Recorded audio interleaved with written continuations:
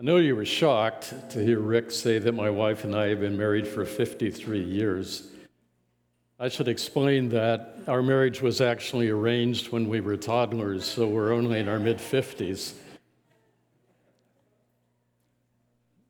My nose is not growing, is it? Okay. No, that's not exactly true. Who would have thought that we would have been applauding at the reality that we can meet with 15% capacity? If you told me that a couple of years ago, I would have said, what planet did you fly in from? But it really is wonderful to be here in the same room with many of you, lifting our voices together in praise to the triune God, and seeking to hear his word with obedient hearts here together. And to think, next week, God willing, I will not only see people out there, I will actually see that you have faces and not just eyes. Quite amazing, actually.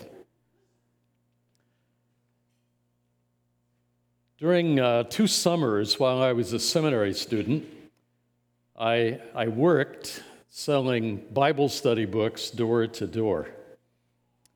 Summer of 1971, working in Garland, Texas, suburb of Dallas, I was in the living room in the house showing my books to this man of the house. Barely got into the conversation and the sales pitch when he said to me, "You're a theological student, I have a question for you. What do you think about selling dogs?" And I said, "I think I've never thought about selling dogs, but I probably would say buy low and sell high. But you probably have more in mind than that." And he said, "Well, yeah, I think it's morally wrong to sell a dog." And I said, "Really? Why do you think that?" Well, he said, "I'm sure the Bible says it's wrong." And I said, "I've never thought about that."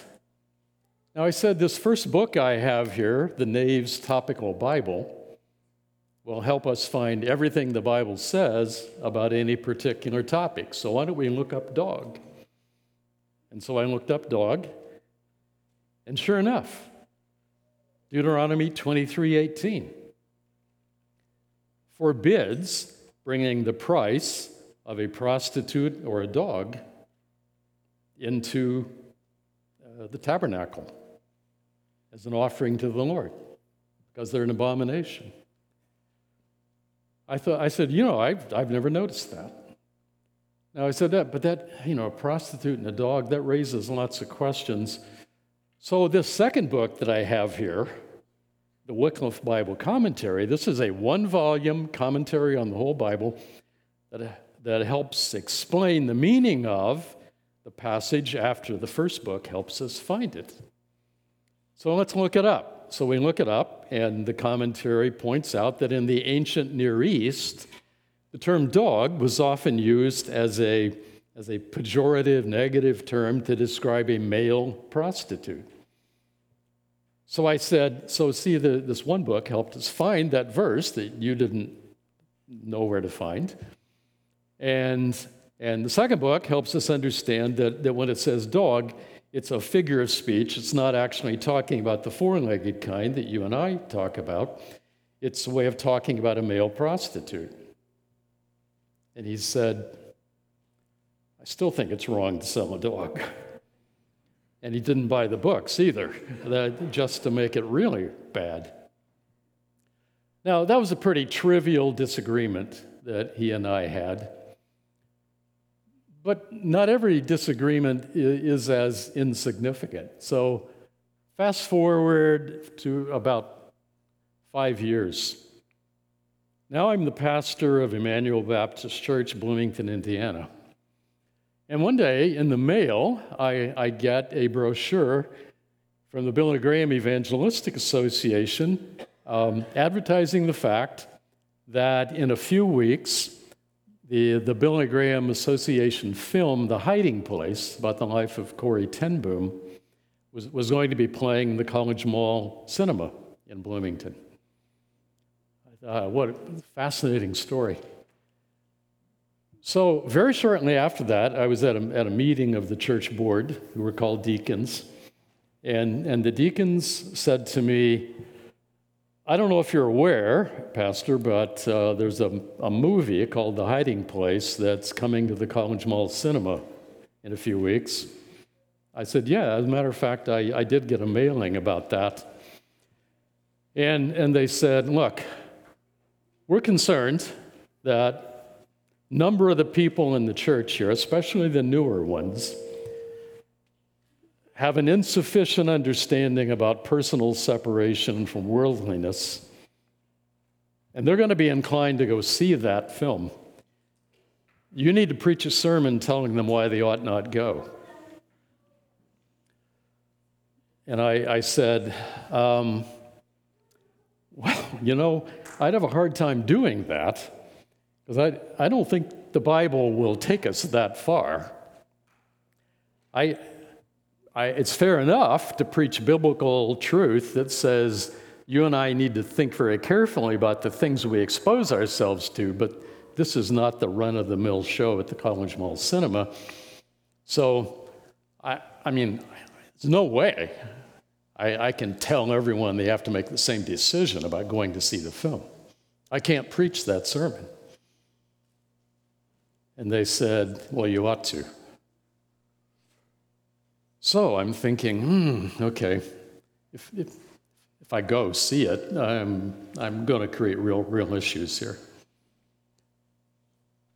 Shortly after that meeting, I was talking to Melinda, dear friend of ours. Jerry and Melinda were fairly new believers, fairly new in our church, and Melinda said to me, Stan, Jerry and I went to see the most incredible film, The Hiding Place, at the College Mall Cinema. I mean, have you heard about it? And I thought, have I heard about it? And I said, well, yeah, I'm familiar with it. She said, look, you have got to go. So you and Donna find a night when you can go, and I'll take care of the kids so you can go. You got to go. And so I sort of hemmed and hawed, and Jerry and Melinda are very bright people. She said, wait a minute. Wait a minute. You're not telling me that you couldn't go, are you? And I said, well, for a whole lot of reasons, movies are a sensitive thing and among our tribe, and, it could be problematic. And she said, I don't know if we can hang on in a church that would be so narrow that you couldn't even go see The Hiding Place. So I'm thinking, if we go, I'm going to create a rift between me and the deacons. If we don't go, I may drive Jerry and Melinda away from our church. So what's a pastor to do in a situation like that? Maybe I'll tell you someday what I did. What I will do is direct your attention to the book of Romans, chapter 14, where Paul teaches first century believers about how we relate to one another when we have actual differences of conviction about what faithful discipleship looks like. So in Romans 14, Paul begins with, well, let me warn you up front. This chapter neatly falls into two halves. And so as I work my way through the first half, some of you will love it, and some of you will be nervous about it. And in the second half, it all gets turned around. That's why preaching is about comforting the disturbed and disturbing the comfortable. Okay, so hang on with me for the whole thing. It will be done by 3 p.m. or something like that. So Paul begins with, accept those whose faith is weak without quarreling over disputable matters. He recognizes there are some disputable matters. There are some points on which different believers have a different conviction about what it means to live faithfully. So, for example, what? Well, verse 2. One person's faith allows them to eat everything, but another person whose faith is weak eats only vegetables.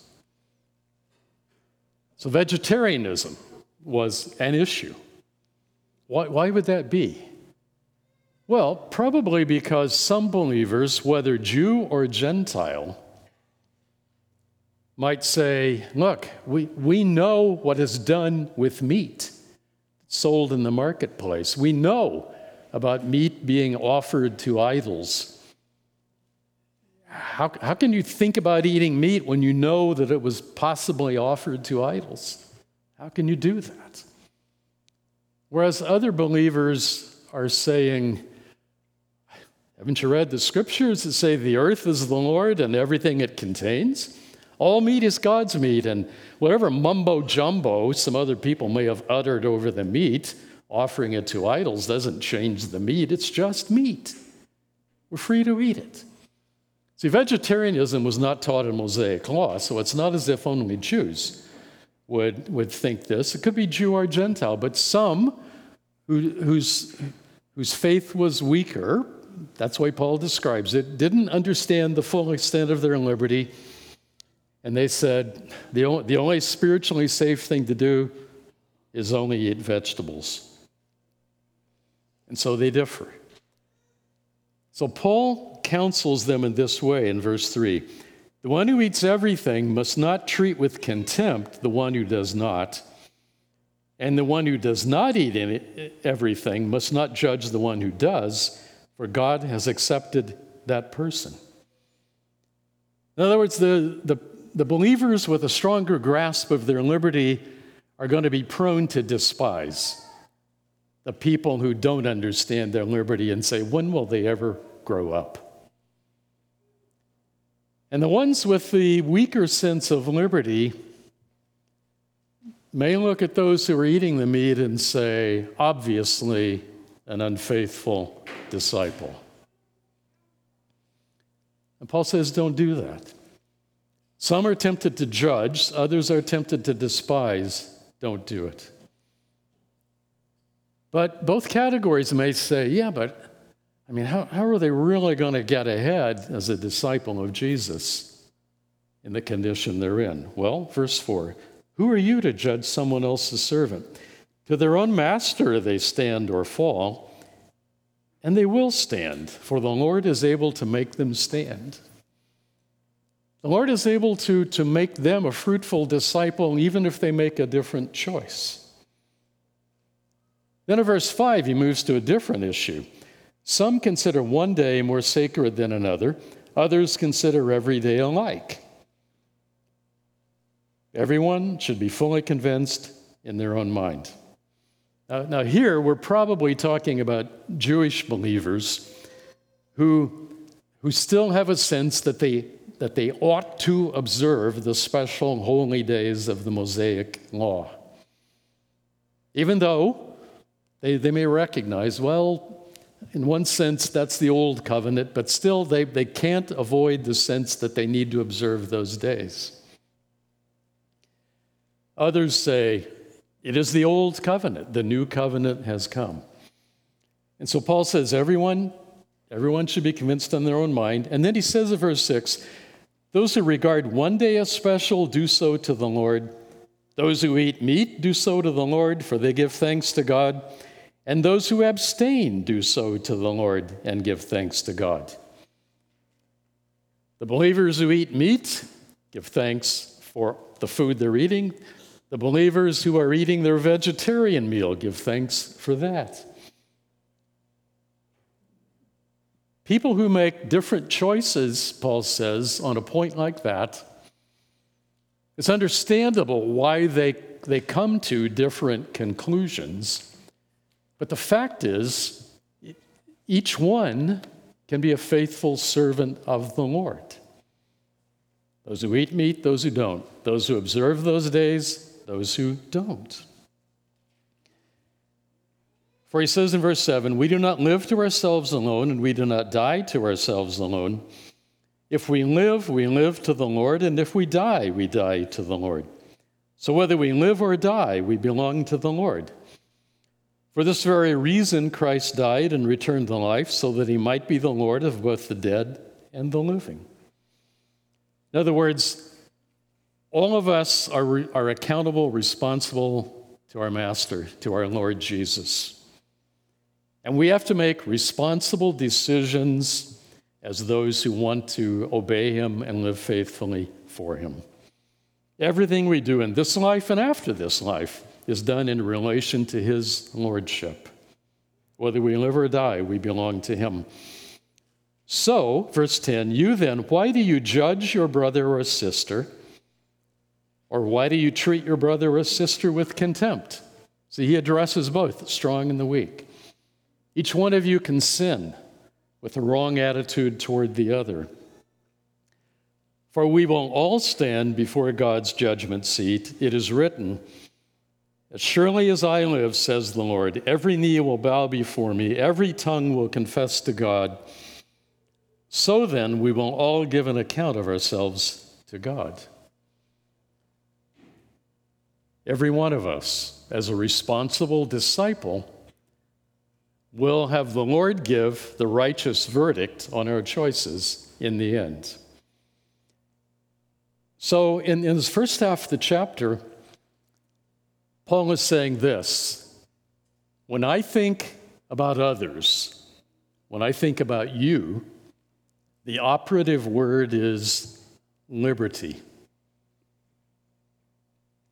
I have to give you space to be a faithful disciple of Jesus, seeking to live faithfully, recognizing that we may come to different conclusions about some of the choices we make. To talk about the obvious in our time and place. It's understandable why some faithful believers in Jesus would say, God calls the church to meet, and we have to do it even if the government says don't meet. There are biblical reasons to come to that kind of conclusion. There are others, like me, who say, obviously that's the norm, but Scripture also calls us to be good citizens and defer to government as far as possible, to care about people around us, to preserve the witness of the church. And so we come to the conclusion that in unusual times, our pattern may change. Honest difference of opinion among God's people about how we work out the whole Bible. And so we need to hear what Paul says about not judging the other and not despising the other. So in this first half, Paul says, when you think about others, what you need to think is liberty, and allow them space to make some different choices from the ones you make. But let's admit, that's a lot easier to say than it is to feel. It's easier to mentally assent to that than it is to accept that in practice. I remember several years ago, my wife and I we were away from home on Easter Sunday, visiting another church. And the pastor in that particular church chose to use Easter Sunday as the time to launch a new sermon series called Desperate Households. He played a clip from the TV show Desperate Housewives. which, by the way, I never watched, just so you know. But I saw commercials for it. Now, there was nothing vulgar in the clip he played, but to use Easter Sunday as a way of, he thought, we'll have visitors here, I want to attract them, I want to connect them and get them to come back for that series. Honestly, for me, to use Easter Sunday to focus on something like that and not to focus on the resurrection of our Lord, there's no way I would go there. But at the same time, I have to admit, there's nothing in Scripture that says you must celebrate Easter Sunday. In fact, I'm grateful that today, not Easter, we sang Christ the Lord is risen today, because every Sunday we remember the risen Lord. You don't have to have it one special Sunday to do it. The Bible doesn't demand that. So I can't demand that of that pastor. I'm still not comfortable with the choice he made, but I have to give him freedom. So Paul says in the first half of the chapter, when you think about others, think liberty. Some of you are rejoicing, some of you are nervous. So now let's turn it on its head. In verse 13, the tone changes.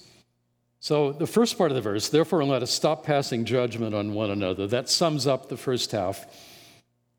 But then he turns the focus. Instead, make up your mind not to put any stumbling block or obstacle in the way of a brother or sister. See, now he's saying, when you are thinking not about others, but you're thinking about your choice, the bottom line word is not liberty. Bottom line word is love, which means sometimes restricting liberty.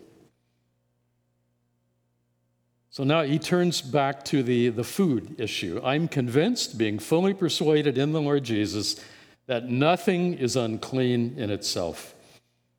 But if anyone regards something as unclean, then for that person, it is unclean. If one of your fellow believers says, I just cannot feel right about eating meat, for them to eat meat is wrong. It violates their conscience. And so verse 15, if your brother or sister is distressed because of what you eat, you are no longer acting in love. Do not by your eating destroy your brother or sister for whom Christ died. Back in 1 Corinthians 8, Paul addresses the similar kind of issue.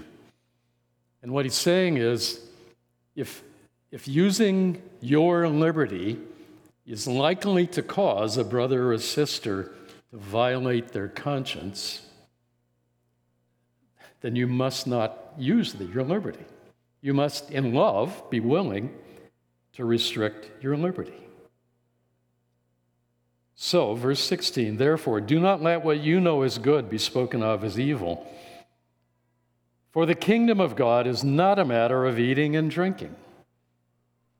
That isn't the point. Do I eat meat or not? I mean, that's just not the issue. Rather, the kingdom is about righteousness, peace, and joy in the Holy Spirit. Because anyone who serves Christ in this way is pleasing to God and receives human approval. Think about the peace and joy of the family of God and what will enhance that, what will make the church an edifying community. And so Paul's saying, don't demand the use of your liberty in a way that's going to destroy the peace of the church. Rather, verse 19, let us make every effort to do what leads to peace and to mutual edification. Do not destroy the work of God for the sake of food. All food is clean, but it is wrong for a person to eat anything that causes someone else to stumble. It is better not to eat meat or drink wine or to do anything else that will cause your brother or sister to fall. Now note, Paul is not saying here, If someone somewhere believes that a particular food is wrong, you must not eat it. I mean, there's no way that we can agree with everybody. It's the whole point of the chapter. The point is, if your use of your liberty in that area is likely to cause someone spiritual harm, then act in love and don't use your liberty.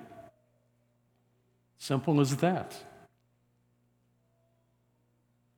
So, verse 22, whatever you believe about these things, keep between yourself and God. In other words, don't flaunt your liberty. Don't make a point of saying, I've got liberty and you better know I'm going to use it. I don't care what you think about it or how it might affect you.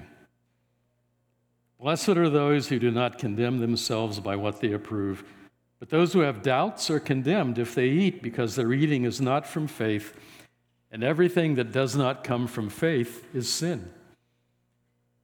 In other words, if you violate your conscience, that's sinful. So in the second half of the chapter, it all changes. And Paul now says, when you think about others, think liberty. But when you think about yourself, think love, responsibility, and a willingness to restrict your liberty if necessary in order to serve your brothers and sisters, in order to serve the family of God and the common good. There are so many ways in which this works itself out in practice. Over the years in pastoral ministry and church leadership, I've certainly learned I need to not only think about what I prefer or even what I think is really best.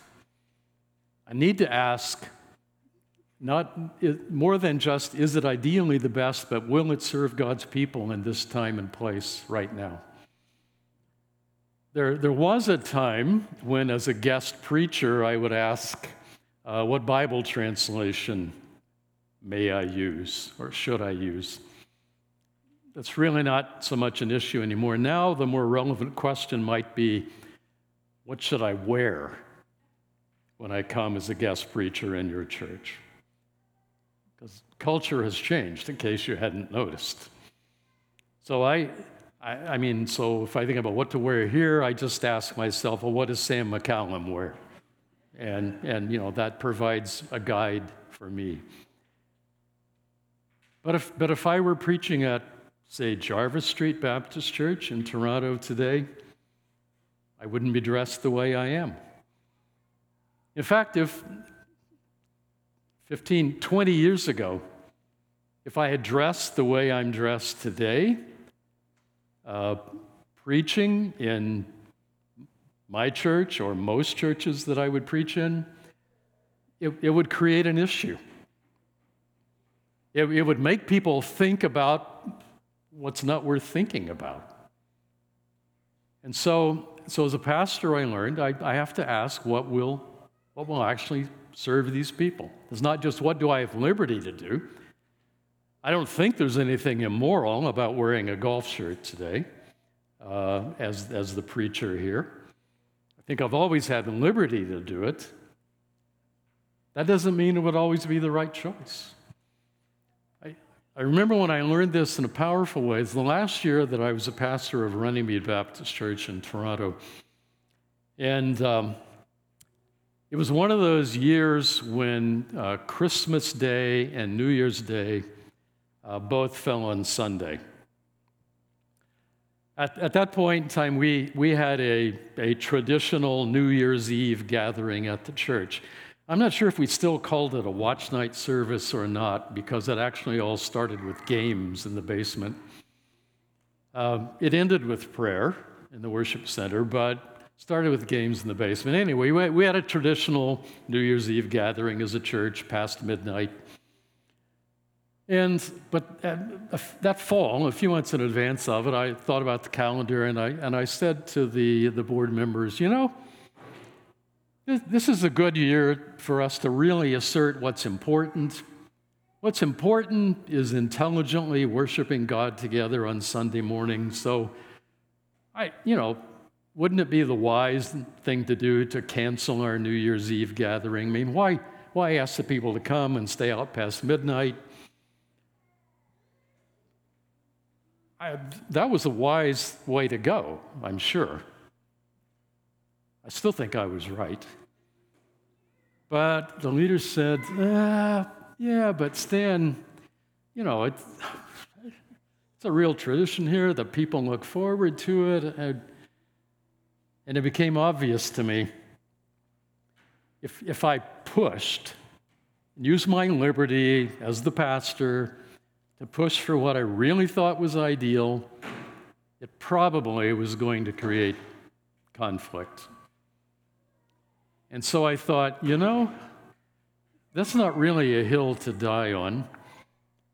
And if people come, they're here past midnight, and then who knows how much later they stay up, and they come on Sunday morning. Some of them will probably fall asleep while I'm preaching, but that wouldn't be the first time it happened, nor the last time. And so I thought, why would I make an issue out of that?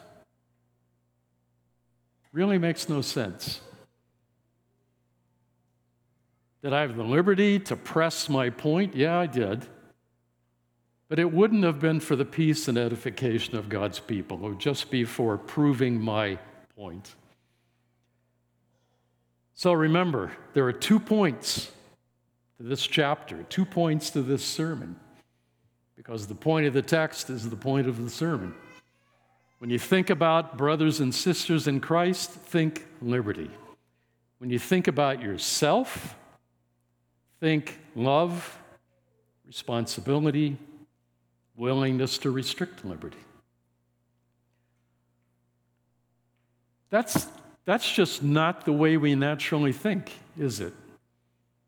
It's probably fair to say the way we naturally think is every rational, thoughtful believer would come to the same conclusion I do about the right way to live out biblical principles. And we tend to think, if I have the liberty to do it, I'm going to do it. Paul says, turn it all on its head. It's not the natural human way. It's just the Christ-like way. Let's pray.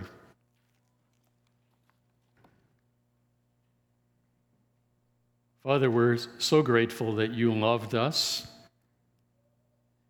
gave your one and only eternal Son to become one of us,